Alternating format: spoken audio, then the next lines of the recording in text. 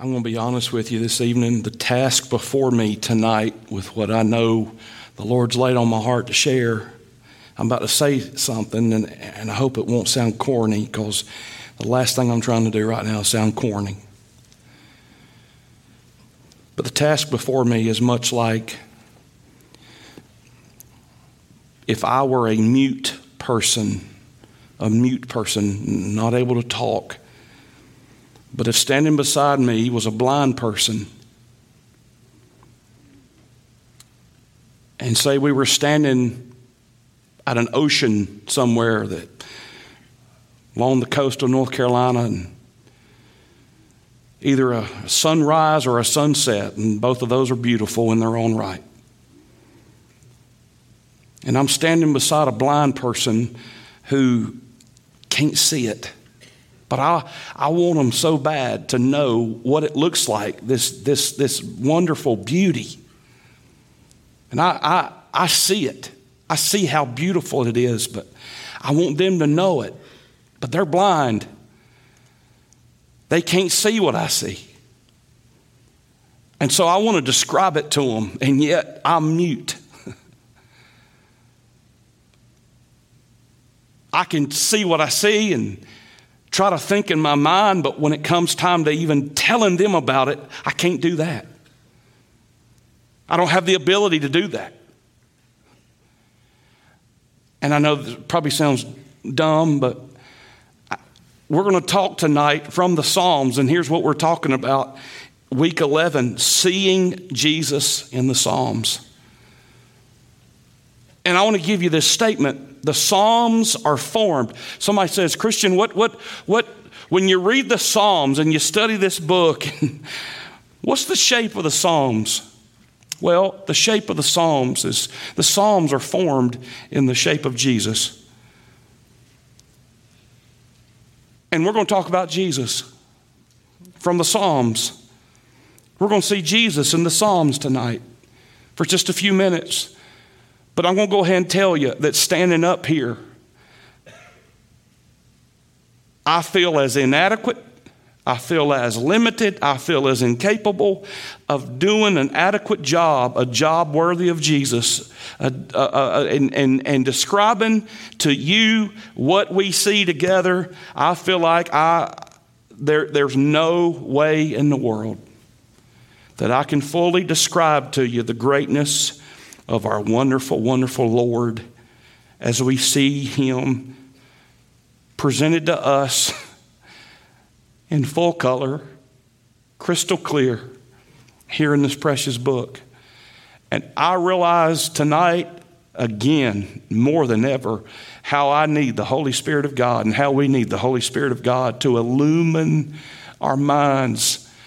Jesus said that the Spirit of God is what guides us and leads us into all truth. And tonight, when we leave in just a few minutes, my prayer is that we will have seen Jesus more clearly than ever before, and that we will be more in love with Him and more standing in awe of His absolute worthiness. So first of all, look with me in Psalm 22. The Psalms show us, first of all, the suffering Savior. Now, there are many what we would call messianic psalms.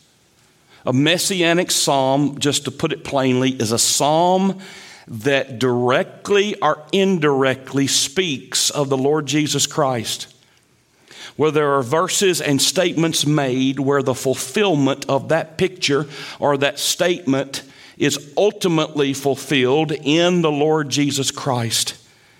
But this psalm, Psalm 22, notice, and you'll be able to pick up right off the bat who this is referring to ultimately. Psalm 22, verse 1. See if you recognize this. And I know you're going to, so as I read it and as you read it, I want us to transport ourselves 1,500 years into the future. Not King David saying this, but the precious Lord Jesus saying this. As he was hanging on Calvary's cross that afternoon, and black midnight hung in the sky,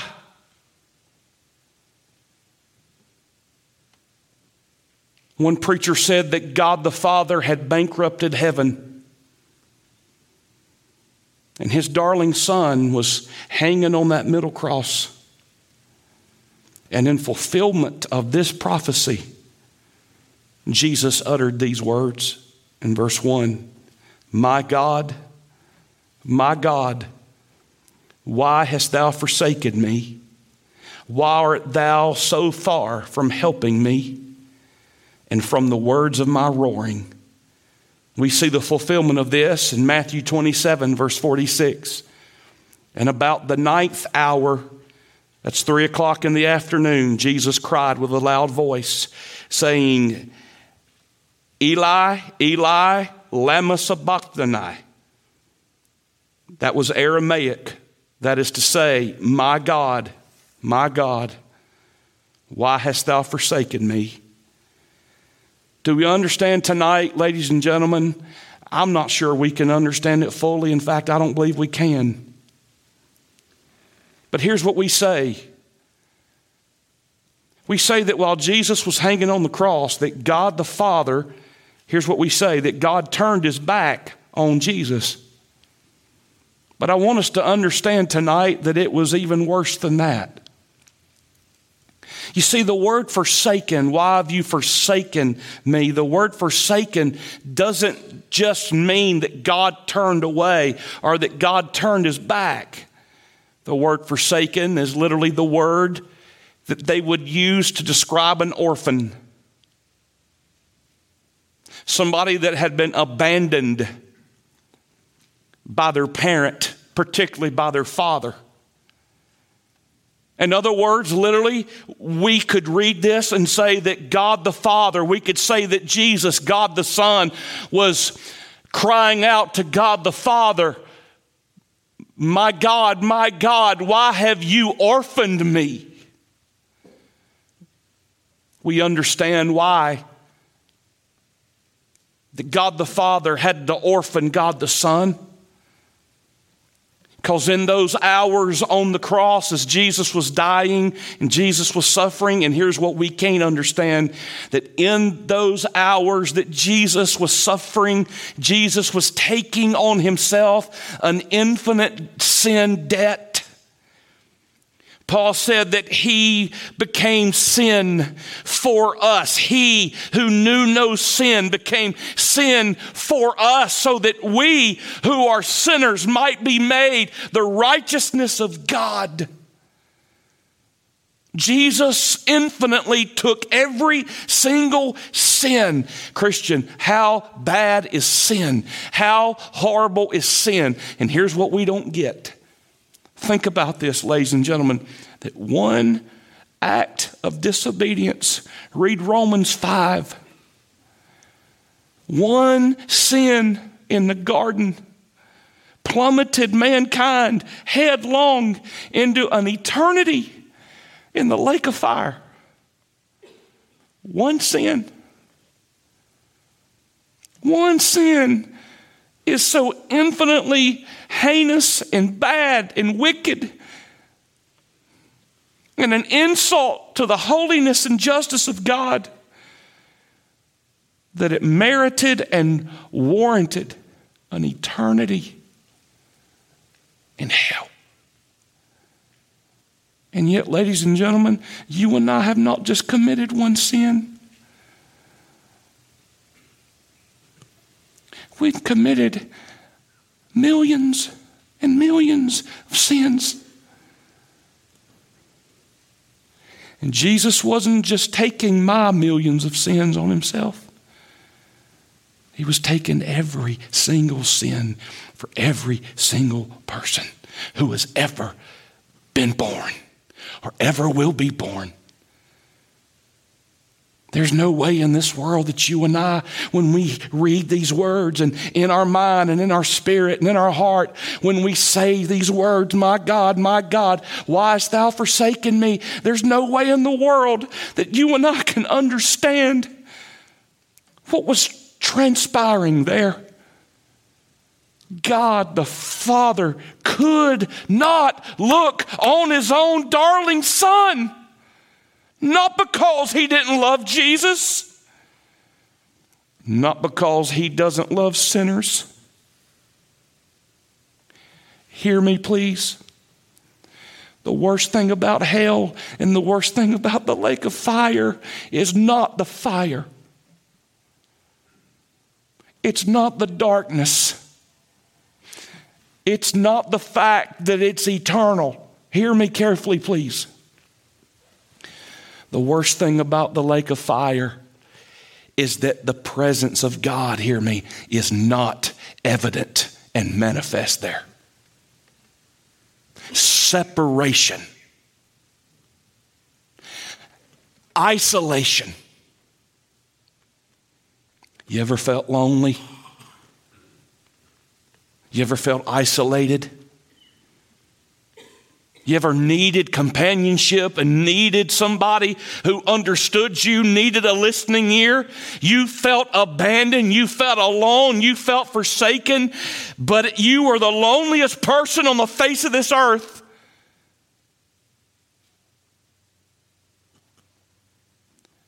Multiply that by the billions, and that's only a drop in the bucket. Hear me. To what Jesus experienced when he literally was orphaned and forsaken by the Father. If we keep reading, we understand that in this Psalm verse 6, it says that Jesus will be rejected by his own people. Here in Psalm 22 verse 7 and 8, it says he will be derided by his enemies. Verse 14 says that from his body will come blood and water at his crucifixion. And when you read the account, you see that when they pierced Jesus' side, that from his wound came blood and water. And verse 16 says that his hands and feet will be pierced. Verse 18 says that lots will be cast for his clothing, and that's exactly what happened. Psalm 31:5, he will commit his spirit to God the Father. Psalm 34:20, his bones will be unbroken. And by the way, that's exactly the way it played out. Not one single bone of Jesus was broken. In Psalm 35 verse 11, it says he will be accused by false witnesses. Psalm 35:19 says that he'll be hated without a cause. Psalm 38:13 says he will be like a silent lamb being led to the slaughter. Isaiah 53, by the way, about that phrase says that like a lamb is like a lamb who was silent and mute was led to the slaughter. So Jesus opened not his mouth. Psalm 41:9 says that Jesus will be betrayed by a friend. Psalm 69:21 says that while he's hanging there, they will give him vinegar mixed with gall. And Psalm 109 verse 4 says that while he's dying, he will in fact pray for his enemies. And I want you to hear me, dear one, that's exactly every single thing that the Psalms predicted about the death of Jesus as our suffering Savior, to the very infinite degree, every bit of it took place. The Psalms show us the suffering Savior. But then turn one page, maybe on the same page, but Psalm 23, the very next Psalm. Psalm 23, the Psalms, number 2, show us the Good Shepherd. Shows us the Good Shepherd. What a wonderful text. Probably this passage has been read more at funerals than any other verse in Scripture. The Lord is my shepherd. I shall not want. He maketh me to lie down in green pastures. He leadeth me beside the still waters. He restoreth my soul. He leadeth me in the paths of righteousness for his name's sake. Yea, though I walk through the valley of the shadow of death, I will fear no evil, for thou art with me. Thy rod and thy staff, they comfort me. Thou preparest a table before me in the presence of mine enemies. Thou anointest my head with oil. My cup runneth over. And I love this verse. Surely goodness and mercy shall follow me all the days of my life, and I will dwell in the house of the Lord forever. You could have quoted that just like I did. And yet it's not just words on a page.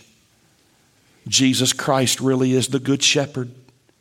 Listen to John chapter 10, verse 11. I am, he said, the good shepherd. And the good shepherd giveth his life for the sheep. Aren't you glad tonight that you know the good shepherd? You've heard the story of this famous orator who was very gifted in the theater. And one of his most popular orations was to quote Psalm 23. And one night at a gathering, he was asked, Hey, give us your favorite recitation. And this classically trained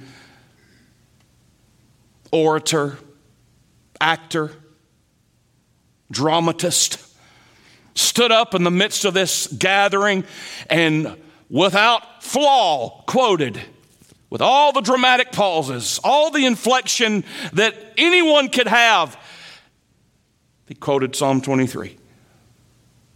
And everybody raved and applauded. Oh, what a good job you did. And finally there was an elderly gentleman, weak in his voice, who stood up in the midst of the room. And he too quoted Psalm 23. Oh, it wasn't fancy like the one before him. But there was something different about the way he quoted it. And when he got done, there wasn't a dry eye in the room. And somebody remarked and asked, what was the difference? To which came the reply, the first man knew the psalm. The second man knew the shepherd. Aren't you glad you know the shepherd? Aren't you glad that that same shepherd that we see in Psalm 23 is the shepherd in Luke 15 that went after the lost sheep? And you know who the lost sheep is and was? It's you and I. How many of you know what it is to have been that lost sheep? And Jesus left the 99 and he came after you. And he came after me. Psalm 2 verse 7 says that he is the Son of God. Psalm 8 verse 2 says that he will be praised by children, and so he was. Psalm 118 verse 26 says he comes in the name of the Lord. And he did. And then I close tonight. I want you to look one psalm down. We've seen the suffering Savior in Psalm 22. We've seen the Good Shepherd in Psalm 23. But Psalm 24 shows us the glorious King. The earth is the Lord's. I love this psalm. And the fullness thereof, the world and they that dwell therein. For he hath founded it upon the seas and established it upon the floods. Who shall ascend into the hill of the Lord? Who shall stand in his holy place? He that hath clean hands and a pure heart, who hath not lifted up his soul unto vanity, nor sworn deceitfully, he shall receive the blessing from the Lord and righteousness from the God of his salvation. This is the generation of them that seek him, that seek thy face, O Jacob. Selah. And then I love this refrain. Lift up your heads, O ye gates, And be ye lift up, ye everlasting doors, and the King of glory shall come in. Who is this King of glory? The Lord, strong and mighty. The Lord, mighty in battle. Lift up your heads, O ye gates, even lift them up, ye everlasting doors, and the King of glory shall come in. Who is this King of glory? The Lord of hosts. He is the King of glory. Selah. Ladies and gentlemen, I want you to know that Jesus Christ here in the Psalms is not just the Good Shepherd. Jesus Christ was not just presented as the suffering Savior, but I want you to know that Jesus Christ is presented in the Psalms as the glorious King. Listen to this verse, Revelation 19:16. See if you see a corresponding connection here. And he hath on his vesture and on his thigh a name written. What do you think that name was? King of Kings and Lord of Lords. In Psalm 16:10, it says that Jesus will rise from the dead. In Psalm 45:6, it says that he is the eternal King. In Psalm 68:18, it says that one day after his death and resurrection, he will ascend into heaven. In Psalm 80 verse 17 says that he will be exalted to the Father's right hand. In Psalm 89 verses 3 and 4 says that he will occupy the throne of David. Psalm 107 verse 29 says that he will exercise authority over the elements of the weather. And I'm reminded on at least 2 occasions when Jesus calmed the storm, as he found and his disciples were found to be in a storm on the Sea of Galilee. In Psalm 110 verse 1, it says that he will one day rule over his enemies. Psalm 110 verse 4 says that he is a priest forever after the order of Melchizedek. In Psalm 118 verse 22 says that he, Jesus, is the chief cornerstone. And Psalm 8 verse 6 says that he will be the ruler of all. And tonight, ladies and gentlemen, I just wanted to encourage you that the prophecies uttered about Jesus in this precious book, when you turn the pages into the New Testament, every single thing that it said about Jesus in Psalms came to pass, and one day will come to pass. And let's bask in the greatness and glory and worthiness of King Jesus.